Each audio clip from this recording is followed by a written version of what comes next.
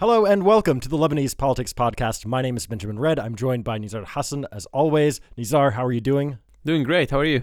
I'm doing great. We've got a whole lot to talk about today, and we've got a special guest as well. Yes, it's a great comrade of mine, Islam Khatib, a Palestinian organizer and who is very involved in the feminist circles as well, and also teaches Islamic philosophy, and probably one of the smartest people who are in their early 20s in Lebanon. Welcome to the show, Islam. Hi, I'm so happy to be here. Yeah, it's great to have you. And of course, today we're going to be talking about there were two really big events that happened this week. One of those was that there were just tons of Palestinians who went out into the streets to protest. There's a general strike going on. It's all because of this labor crackdown that's going on right now. And so Islam is here to talk about that with us. That's going to be our main topic, which we'll get to in a minute. But before then, the other main topic, the other main story of this week was, of course, the budget. And I think this has lately become my favorite topic, so it's unfortunate that this is sort of over at this point. But it is. It's finally on Friday, Parliament endorsed the 2019 state budget. They passed it 83 to 17 to 1, one abstention. And this came after several days of basically speeches, not really too much debate, but just like MP after MP getting up from Tuesday, Wednesday, and Thursday, giving speeches and basically saying, like, I think a lot of them were basically shitting on the budget, but a lot of them voted for it anyway. So it's only, we're only 6 or 7 months late on this. And of course, that means that it's already time to start with the 2020 budget. So I can't be too sad that it's over with, because the 2020 budget has to be submitted to cabinet by September 1st. So theoretically, we'll get to do all of this stuff in like a couple of months. You're already looking forward, aren't you? Absolutely. Like every time we do the budget, because we didn't have a budget for so long, I learn so much more. And so I feel like every time that I cover this, I cover it better. And that makes sense because it's such a huge document. Anyway, though, this week there were also a lot of strikes and protests that were going on during the meetings. Separate from the Palestinian protests, there were some public employees that went on strike, and veterans held really major protests down in Martyrs Square. They even tried to storm the parliament as voting began on Friday. But at the end of the day, they weren't successful in storming the parliament. And I think a big question remains as to how successful they were in negotiations as well. So what was done? We don't know everything yet, but like I said, the veterans were trying to argue against and protest against this tax on their pensions, and so we know something about that. I'm still a little bit unclear. We're recording this literally on Saturday, so the budget was passed less than 24 hours ago.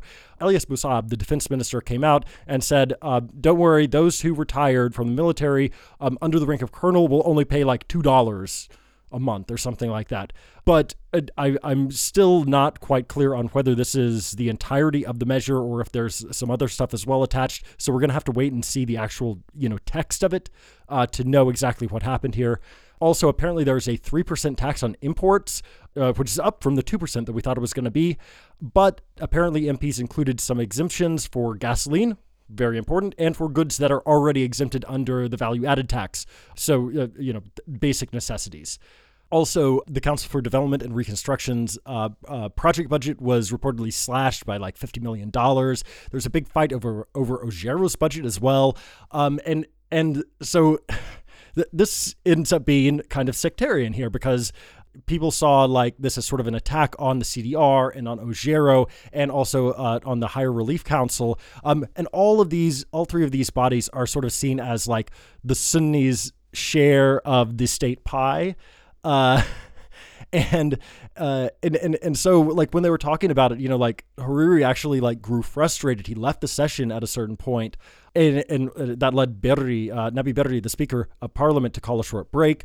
Najib Mikati, the former Prime Minister, like basically the number 2 Sunni in the country, if you will, after Hariri, he withdrew from the session, and he said it like specifically in a tweet. He said like over the targeting of these 3 institutions.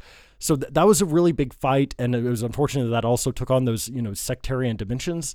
But it's good to mention that the origin of the critiques against CDR, the Council for Development and Reconstruction, and the High Relief Council is that they are institutions that spend a lot of money without being accountable. And this is why a lot of people who, call for reforms in the state administration say at least there should be accountability mechanisms to make sure that they are spending the money in the right place, etc. Absolutely, and we still have to see exactly what those. There were several accountability mechanisms that were proposed by the finance committee, and we don't know exactly. I have not been able to find out yet which of those have been actually made it through the full General Assembly of Parliament, and which ones were discarded on the floor of the House. So it's it's good. We got the budget passed, and everything's peachy, right? Well, yeah, not really. First off, we've got the question of maybe there will be a constitutional challenge. And this stems primarily from the fact that Parliament decided not to pass the closure of accounts for 2017. Well, they couldn't actually because Cabinet hasn't passed it on to them. And so this is a violation of the Constitution. And also there could be, other grounds for appeal as well. One other big concern is that there are still these huge doubts. The numbers in the budget, they don't match reality. Yeah. And this was actually brought into pretty sharp relief this past week, because Riyad Salemi, the governor of BDL, the central bank, came out on Wednesday and he said BDL is not going to subscribe to treasury bills at 1% interest. The banks have already said this. They're not going to do this either. But this was built into the budget numbers, and it's supposedly a savings of $700 million, over 1% of GDP, is built into the numbers that Parliament passed. And so Parliament passed, really, it was, definitely fictitious numbers on this thing alone. It's a really, really big deal. So we'll see what happens. We'll see how the Cedra donors react, if they really believe that this is, really as austerity, and budget slashing as they want to see, because that's what they would like to see. And it was very funny, the Salim Saadi comments that he made during one of the sessions. SSMP MP for Kura, who is known for saying too honest or a bit ridiculous things. Anyway, so he said that the IMF or international donors know that we are lying to them about the budget and the deficit, and we know that they know that we are lying to them about the deficit reduction, so it's all fine, it's all good. And everybody laughed. It's we gave a high five to whoever was on his left. It was really funny. Yeah, so we will see how the donors react to this. But for me, I think that's sort of beside the point, because really the whole idea here is, regardless of whether you're getting any money from the international community or not, Lebanon's finances need to be fixed ASAP in one way or another. And really, so Lebanon's left with no choice other than to figure something out here, regardless of whatever the international community says. To me, the stick is bigger than the carrot. All right, so speaking of numbers, it's a very Benjamin Red transition, yeah. of what we know, we actually got numbers for the first 4 months of the year, how much the Ministry of Finance has been spending, right? So that's one of the big questions, is the budget match up with reality? We got a taste of that reality. So for the first 4 months of this year, the Finance Ministry said that there was a deficit of $1.38 billion. And that's actually much lower than last year's. Last year, during the same period, the Lebanese government spent $1.91 billion. So if this pace keeps up, it would put the 2019 deficit at around $4.5 billion, which is about 7.7% of GDP, which is pretty damn close to what Cabinet said was going to be their target of 7.6% of GDP. It's almost magically close. But here's the thing. So two things could affect that. And these go in sort of opposite directions. Number one, new measures from the 2019 budget should reduce spending and increase revenues. So this should push that 7.7% of GDP percent. So this should push that 7.7% number lower. But there's rumors that the Ministry of Finance isn't really cutting spending so much, but putting off paying for things. So maybe they should have spent a little bit more during those first 4 months, but they put off the payment. So we're still going to have to pay it anyway. And if this is the case, then that's going to push the 7.7 number higher. Now, which of these is going to have the larger effect? No one really knows, except maybe some, wonks at the Ministry of Finance. But I strongly suspect that the latter is going to be the bigger influence. And I think, the IMF also agrees, like, we're not going to see a 7 or 8% deficit in terms of GDP. It's going to be higher than that 9, 10 in that area from what it seems right now. One really quick side note on this. You might remember Riyad Saleh, the governor of BDL, telling all of us just a month ago that the January to April budget was less than $1 billion. So what the fuck? Dan Azzi, friend of the show, and Alia Mubayyad, who's an economist, suggested that this may have been, he may have been using accounting that was cash-based, just cash flow-based. And meaning basically that if the Ministry of Finance was supposed to pay you but didn't yet, they didn't count it in the deficit. Of course, if this is the case, then this calls two things into question. Number one, the Ministry of Finance numbers that were released this past week, and number two, the credibility of the governor of Banque de Liban. You can't have a governor coming out and saying, "Oh, it's less than $1 billion," and then less than a month later have a number that is much larger than that, 1.3 billion. That's ridiculous. And one final note on BDL. During the sessions of Parliament this week, at one point, Hariri sort of got into a bit of an argument, and he said that the IMF wants to float the Lebanese pound. Wah! Yeah, Finally, someone of this kind of caliber said it. I mean, it was obvious from the reports, but they were never actually saying it very explicitly. Yeah, so this is a really, really big deal, and it would be a big deal if this came to pass. Basically makes all of us poorer. Right. Much poorer. Yeah, it would be the end of like the Lebanese economic system as we know it. Or maybe the worst kind of extension for it. Anyway, we'll discuss this later. But yeah, that's a whole nother can of worms. There are reasons that it should be devalued for sure. But anyway, so that's it on the budget. Very quickly, I do want to note two quick things. Nawaf Musawi, who is an MP for Tyre for Hezbollah, submitted his resignation on Thursday, and he's been involved in a couple of incidents this year. So back in February, you probably remember this. We talked about it on the show. Musawi got in a verbal argument in Parliament with Nadim Jumail. And he ended up making some perhaps true but intemperate comments about Nadim's dad, Bashir Jumail. And that got him into a lot of hot water. Hezbollah suspended him from his duties as an MP for a period of 2 months. And then just not this past weekend, but the weekend before, he was involved in this sort of strange incident involving his daughter. She was forced off the road by her ex-husband, apparently over a custody issue. And there's this video that went viral about this. And then both were taken into the Damour police station. Musawi, the MP, showed up with about 20 armed men.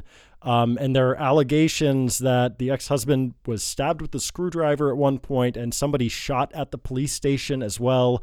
Musawi denied this, but actually just last Friday, after Musawi resigned, the military prosecutor brought charges against him for his alleged involvement in this incident. So Musawi has had a lot of things going on. Regardless, I think this is kind of sad. He's generally, regarded as a pretty good lawmaker, knows what he's doing, knows what he's talking about. And as far as I know, he was one of the few MPs who is supportive of the amendment to the domestic violence law to make it more clearly protective of women. So on that end, a lot of organizations are saying now, like, he was an ally, and, it's sad to lose the only ally in the Hezbollah MP and the Hezbollah bloc. And the other thing, of course, that we have to note here is that cabinet is still suspended. Its work is still suspended due to the Kabr Shmoon incident. As of today, Monday, it has been 20 days since cabinet tried. Here we go again. You're counting days. Well, it's a situation where you have to start counting the days again because Jesus fucking Christ, we're going into the 4th week here of this issue. True. It's been, as of Monday, 20 days since cabinet tried and failed to meet on July 2nd. And this past week, everything sort of fell apart again. Abbas Ibrahim, who's the head of general security and sort of the all-around big negotiator guy, he was put on the case, and he brought a proposal to Talal Arslan to refer this to the military tribunal. Arslan just shut it down and said, nope, I want it at the Judicial Council. So, I mean, Hariri said last week that that this coming week he's going to call a cabinet session, but that was before everything sort of collapsed. So really, we're no closer to any sort of solution than we were a week ago.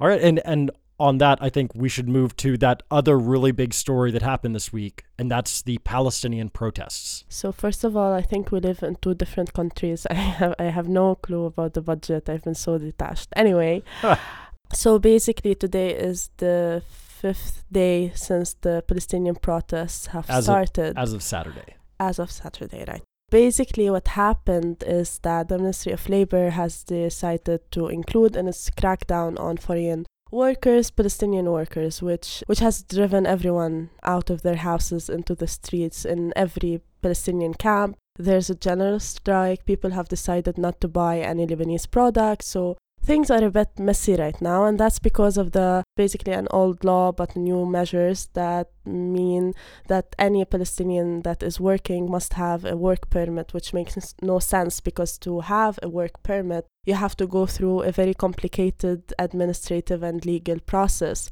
which doesn't make sense for Palestinians that have been living in Lebanon for the past 71 years. And because there are certain documents you have to present to get your work permit, such as residency papers. So what's been going on is that the minister, Abu Sulaiman, has said that this campaign is not against Palestinians and it's only to organize like migrant or foreign and what he called as illegal migrant, workers in Lebanon, which... And to be fair, he has been cracking down on a lot of people and not just Palestinians.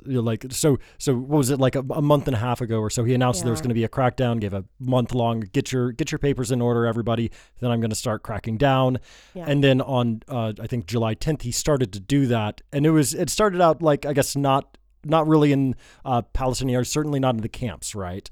Exactly. So it did not really start in the camp. I mean, the first company that was closed was in Shikka, and it was a ceramic company. So basically, like investigators from the Ministry of Labor passed by and asked the owner of the company, hey, show us your work permit. So we are talking about probably a person who has like thousands or hundreds of thousands of dollars in the bank, and they're asking him for a work permit. So what happened next is that they entered some camps in Saida, specifically Al Hilwa, and then they went to Yumi camp. And what they said basically that all Palestinian workers or owners of shops, and here I have to specify between shops and companies because you cannot have a company inside the camp or outside the campus. It's much easier to have one outside the camp. We will talk about the camps in a minute, but to understand what's happening now, well, what are the labor inspectors basically checking for in these companies? What are they doing? So basically, they're asking every single worker to show, and the employers, of course, to show that the workers have work permits. This basically is in relation to the laws that were amended in 2010, the Article 9 and the Social Security Law, which basically exempted Palestinians from the principle of reciprocity because obviously there's no legal state of Palestine, etc. What happened then was basically all Palestinians can work but cannot benefit from the Social Security Law, even though they are included in it and have to pay, their employers have to pay 2% of the employees' wage. Even though these amendments were declared and everyone celebrated them, they were not put into action up until now, because the minister is saying that although Palestinians have to have work permits, we're also giving them these privileges. These privileges are basically that you can have a work permit at no cost and that you can, change it annually. So basically what people are saying is that, okay, if we have to have a work permit, how do we get a work permit? What are the certain documents that we need to prove in order to get a work permit? And this is what we're asking for now. And there's no clear answer for that. There is no clear answer because the law that is in place does not take the specificity of Palestinian refugees into consideration. If you're going to ask a residency, then we cannot have a work permit. So people are asking, and why is that? Because we cannot have to, refugees have been living here for 71 years, so we don't have any sort of document that states we are residents, we are only refugees, we are considered stateless. And also there is no definition, clear legal definition of Palestinians in Lebanon. So they're divided into 3 categories: those who are registered with UNRWA, those who are registered with the state, and the non-IDs. So basically it's all a mess, a complicated mess, and there haven't been any clear answers, just like actions. And that's what's basically frustrating everyone. Basically, Palestinians have a 6-month extension to work on their papers, and that comes after negotiations with the PLO, which sent Azzam al-Ahmad to Lebanon few days ago. He is the ex-Minister of Labor in the PLO, and he's also now in He's on the executive committee, right? And he was sent here by Mahmoud Abbas this past week, right? Yeah. To be sort of like go take care of that situation type of thing. Yeah. And his statement was that, the Palestinian-Lebanese relationships cannot be affected by details. So he basically said that the livelihood of Palestinians here is basically another, detail. So what is going on right now is that when they closed down certain shops and certain employees were kicked out of their work because they are Palestinian, people have, taken down the streets. They start protesting in all camps. The protests are still ongoing. And here comes the role of, people are trying to ask, what do we do now and how do we deal with that? And this answer has been, this question has not been answered until now. And that's mostly related to basically what the Ministry of Labor is trying to do, is basically include every foreign laborer in Lebanon in the law, and then forgetting the specificity of Palestinians. Trying to include you as foreign labor, not taking into account that, you don't have, you can't possibly be considered in that category for a number of reasons that he should really know. Yeah. Right? Yeah, I mean, it sounds obvious, but first of all, if you're a refugee, you cannot be treated the same way as an economic migrant, especially if you are deprived of the right to return to your land. If you are a refugee and you have inherited the refugee status from the previous generation, this just doesn't make any sense at all to be born a refugee and to live your whole life stuck in a country being a refugee, and then to be asked to have a work permit. It's just absolutely insane from a basic perspective without even going into the details of the law. And so when Abu Sulaiman, for instance, he came out this past week and he said, I'm going to make it easier to get work permits, and one of the things that he did was say that I think it was employers don't have to pay the NSSF contributions or whatever. You're saying that doesn't fucking matter, because that's really beside the point. Exactly. And it's not only that also depends on the goodwill of the employers. And we all know that, refugees are basically exploited by everyone here. So basically it doesn't make any sense. And most of Palestinians actually work in informal sectors that are not, companies that are not even registered or legal in that sense. So how can a company that, for example, is not really registered, even if it's Lebanese, go and apply for work permits? If you get the permit, you can get the privileges. And we cannot get the permit, so that's because you don't have the documents. Yeah, that's what's been going on. So even a 6 month, even if this is true, that you've got 6 months to get all of your documents in order, you don't have the documents to get in order. So how do you possibly do this? Exactly. And people can get a work permit if you edit, if you say what kind of documents that Palestinians in specific should apply to get a work permit. But also given, we have to take into consideration that most Palestinians work in informal sectors. So how does that add or play? Yeah, exactly. I mean, this is something that comes to mind. I mean, the most informal sectors in the economy are the ones where the Palestinian labor force is most concentrated. So the labor ministry is already not even doing its job in inspecting the conditions of whatever work in agriculture or work in most of the informal sectors. So why do we expect Palestinian labor to be that organized when no other labor or whatever nationality in these sectors is organized at all? It's all based on informal labor. A lot of it is based also, as you were telling me before we started recording, on doing different kind of jobs every day or every month or whatever, manual labor that can be put in place in completely different things. Like today I'm working in an agricultural field, another day I'm working in a shop, another day I'm working in transport or whatever. All of these things, or construction, all of these things are based on this informal and very precarious, very exploitative kind of labor, and the Lebanese labor law doesn't even cover these people, so it doesn't organize them in the first place. So it's a bit strange that the ministry is expecting the Palestinian labor will be organized through this kind of crackdown. Okay, so I think that we need to sort of step back here for a minute, because one of the big questions that I have, right, is just why the proportionality. And even Camille Abu Sulaiman said this week, in perhaps an ill-considered comment, he said that the Palestinian reaction is incomprehensible and nonsensical, which means, as minister, you should probably talk to the Palestinians and figure out why they're doing this. But see, me personally, I also don't know. To me, it seems as though, Palestinians have been mistreated for so many years in Lebanon. So why now? Why suddenly now? Is this just like the straw that breaks the camel's back, or is there some other reason? My indication from what we talked about before we started recording is that you have to go back a little bit and talk about the history of this, right? I personally believe that whatever is happening and what will happen in the next few years to the Palestinian community in Lebanon has like strong roots in how the camps were formed and how the community itself were formed. So basically when people arrived in 1947 and 1948, what happened is that usually when there's war, in a neighborhood country, the camps are usually near the borders. I mean, Palestinian camps are not. Palestinians were actually brought into the cities because, businesses and companies were prospering back then. The economy was not like this, and people needed workers, and most of the refugees that came into Lebanon were actually farmers or peasants, and that was why some of them were hosted in Beirut and not all of them were in the south. And at some point in 1949,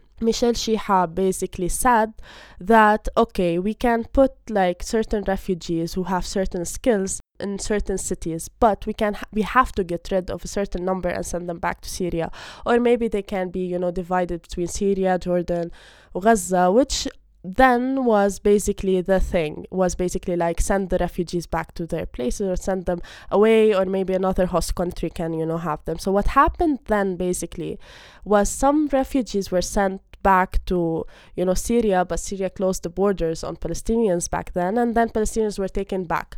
So what happened is that they also formed the new camps. So there were around 15 camps back then. Now we have only 12. Palestinians sort of started, to work in farms and companies, different sectors, different places. And up until like 2010, there weren't any mentioning, like any legal mentioning of Palestinian refugees, even though they were working for decades. So they were considered just as any other foreign worker? Yeah. Okay. They were seen as, and I mean, we're talking about like the 40s and then the 50s and 60s. The migrant community was not that strong in Lebanon as it is now. The kafala system wasn't there yet. Obviously, people had problems, but at the same time, they were exploiting the refugees, so it wasn't that much of a thing up until like the 60s. And then you have when businesses were started by Palestinians who were coming from Al-Quds or coming from Hebron, and then hiring Palestinians here, and people were like the economy was prospering even for Palestinians. So what happened next was the crisis that we all know as the Bank Entra crisis, and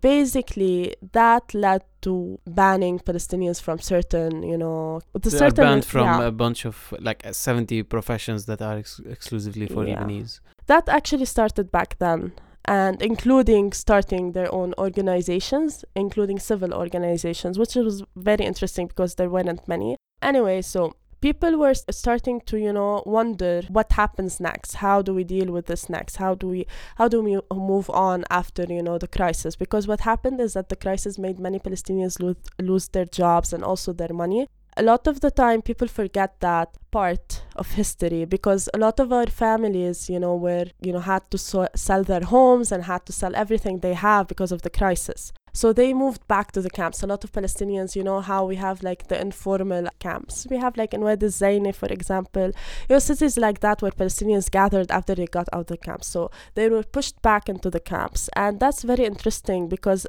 a lot of our history is basically the authorities, or I don't know, I'm just going to call it structures of power, trying to push Palestinians back into their quote-unquote private sphere and just to ignore the fact that they're existing, just invisibilized. So that's what happened then. And that's what Intrabank was all about, right? Intrabank was this humongous, gigantic bank back in the 60s that was, it was basically when Beirut was the destination for a lot of Gulf capital. A lot of petrodollars were coming into Beirut, and it was sort of like the way station between, the Gulf and the West. But this bank was owned by a Palestinian, and there, I mean, there's too much to get into in here, but basically there was this just collective failure, or perhaps even something more sinister happening there, where the banking sector and the powers that be in Lebanon basically decided we're going to let this bank fail, or we're going to make it fail, and it caused. I mean, it was a disaster on every possible level. It was a disaster for the Palestinians, most of all, as you're talking about, but it was also just a disaster for the Lebanese and the Lebanese banking sector, because you think that Gulf money came back? No, of course not. So basically what we're trying to say here is that, through all of these different milestones and through the measures and the tensions that have happened, the Palestinians have been forced more into the camps, more into their little informal economies that in which they operate. And throughout the recent history, the modern history of Lebanon, we see many stages where this is very relevant. In the civil war, and after the civil war in Nahr al-Bared, and then war on Nahr al-Bared camp in 2007, and even very recently, actually, last year we saw the UNRWA cuts, where the U.S. administration said that it's withdrawing its contribution to UNRWA, which is maybe the largest employer of Palestinians in Lebanon, and the main supporter of most kind of activities within camps that are humanitarian activities within camps. So the cuts to the UNRWA funds was a very big blow as well to Palestinians. So Palestinian workers in Lebanon are stuck within the camps, stuck in low-wage jobs, banned from prospering in the national economy. And now you have the labor minister going in even to that very last place where you can work and saying, oh, we're going to crack down here too. Exactly. Yeah. And on that point, I think it's important to not to look at the labor minister as a technocrat at all in this situation, because he represents the Lebanese forces, right? And the Lebanese forces are competing with the other Christian political party that has adopted a very right-wing rhetoric that scapegoats refugees, and they've been shutting down shops too. They launched another campaign, just a couple months ago, and so it seems like there's this sort of competition going on between the two main Christian forces in the country. So basically, maybe we can portray it caricatural way as like maybe Basile is succeeding too much in being Lebanon's Donald Trump, so the LF wants to take away some of it, some of his momentum before he completely dominates Christian politics through this right-wing rhetoric. So as you basically said, Palestinians have been like the political, arena for like several factions, not only like Lebanese and also Palestinian. But what's going on right now is basically a historical moment, I think. I think we've all been waiting for this. People are actually on the streets just with a political discourse, a very clear political discourse. And it's not just like about, hey, please give us our rights or whatever. No, it's actually like, hey, we've been here for 71 years and we've been dealing with this and this and this. And it's not only targeted, at the Lebanese authorities. It's also like having this kind of conversations that we've been trying to have for the past 5 years. I think I've been, I remember like back in 2015, it wasn't this clear and it wasn't this angry, and now there's this anger, and I think people are sort of, thinking of how to also, co-organize with other, communities that are also under attack, including like Syrian communities and also migrant communities. And then we also have the Lebanese communities, and here is where we think of how we can move forward with this, and with it not being just restricted to the camps, because I guess this is what everyone in power wants. They want everyone to be back in the private Palestinian sphere instead of being in the public Lebanese sphere, where you can actually be visible and not just invisibilized, as is the history of Palestinians in Lebanon. And I completely agree that the Lebanese-Palestinian division has never been clearer to me than the last few days, right? The Lebanese sharing all kind of fake news, propaganda, whatever, about Palestinian protesters doing these outrageous things, like burning tires, which Lebanese protesters do every single day. And then like all the tensions that are being kind of manufactured in a systematic way, even if they happen spontaneously, but they are spreading really fast. And this is very concerning to me as someone who at least virtually has been reading and involved in our history and our history of civil war and pre-civil war history, where basically the same rhetoric was so advanced and so established that it provided the ground for a very, very deadly phase of our history. So everyone is worried now with the economic collapse that might happen, that social tensions will eventually rise and people will be killing each other or whatever, chaos will be happening. So with this new dimension, it brought a lot of fear, a lot of trauma back in the minds of a lot of people, Palestinian and Lebanese, about what's going to happen.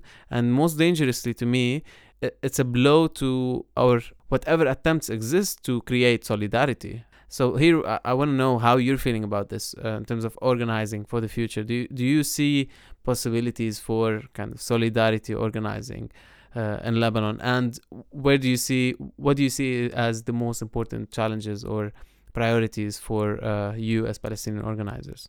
So I honestly agree. I'm also terrified. Like, we're fucking terrified. But also at the same time, I think this is it, There are moments like, I don't know, I'm sure like our grandparents also had that moment when they thought like, yeah, this is it. This is whatever we're going to do now. I'm not sure, maybe I think this is it in terms of, everyone is on fire right now. So what we have to do right now is go back into our communities. And even if that community is like your neighborhood, or I don't know, like our families, or like, I don't know, however small that is, I think this is the chance to bring people together, because the discourse that the Palestinians are providing is really very clear. They are saying, hey, we don't want to fight. We're not here against the Lebanese. We're not here against the Lebanese state. We are just saying that we won't be your scapegoat. And you won't be like, hey, we want to liberate Palestine, and, at the same time, just like oppressing every fucking Palestinian living in Lebanon. So basically what they are saying is also very general, and it's not really specific. And I think a lot of people can be on board with that kind of discourse. But what I really fear is that people have been very drowned in whatever specific divisions, even within whatever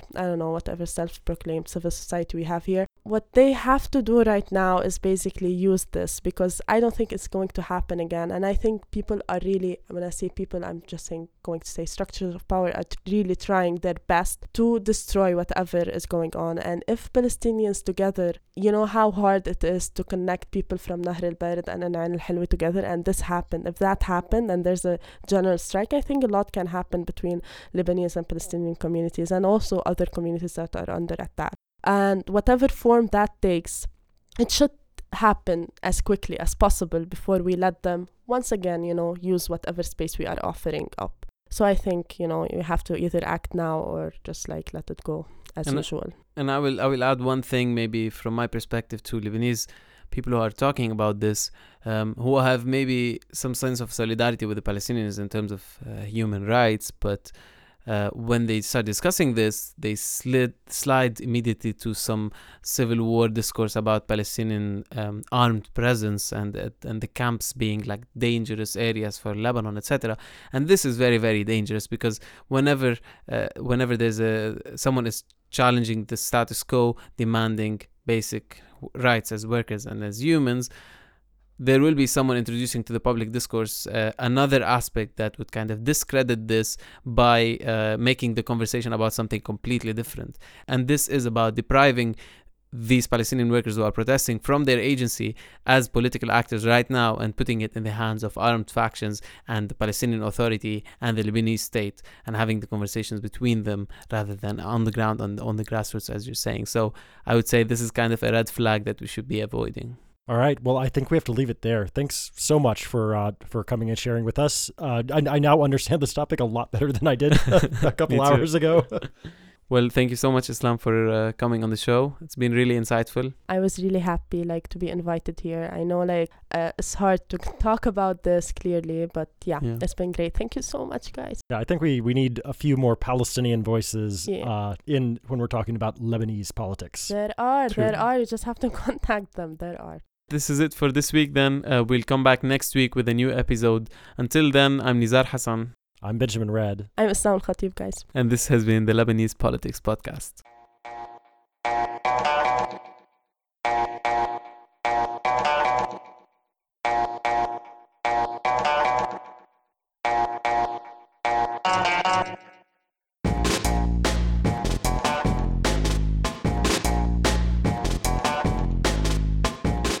Lebanese Politics Podcast is brought to you by myself, Nizar Hassan, Benjamin Red, produced behind the scenes by Susan Wilson, and the music is by Omar El Fil.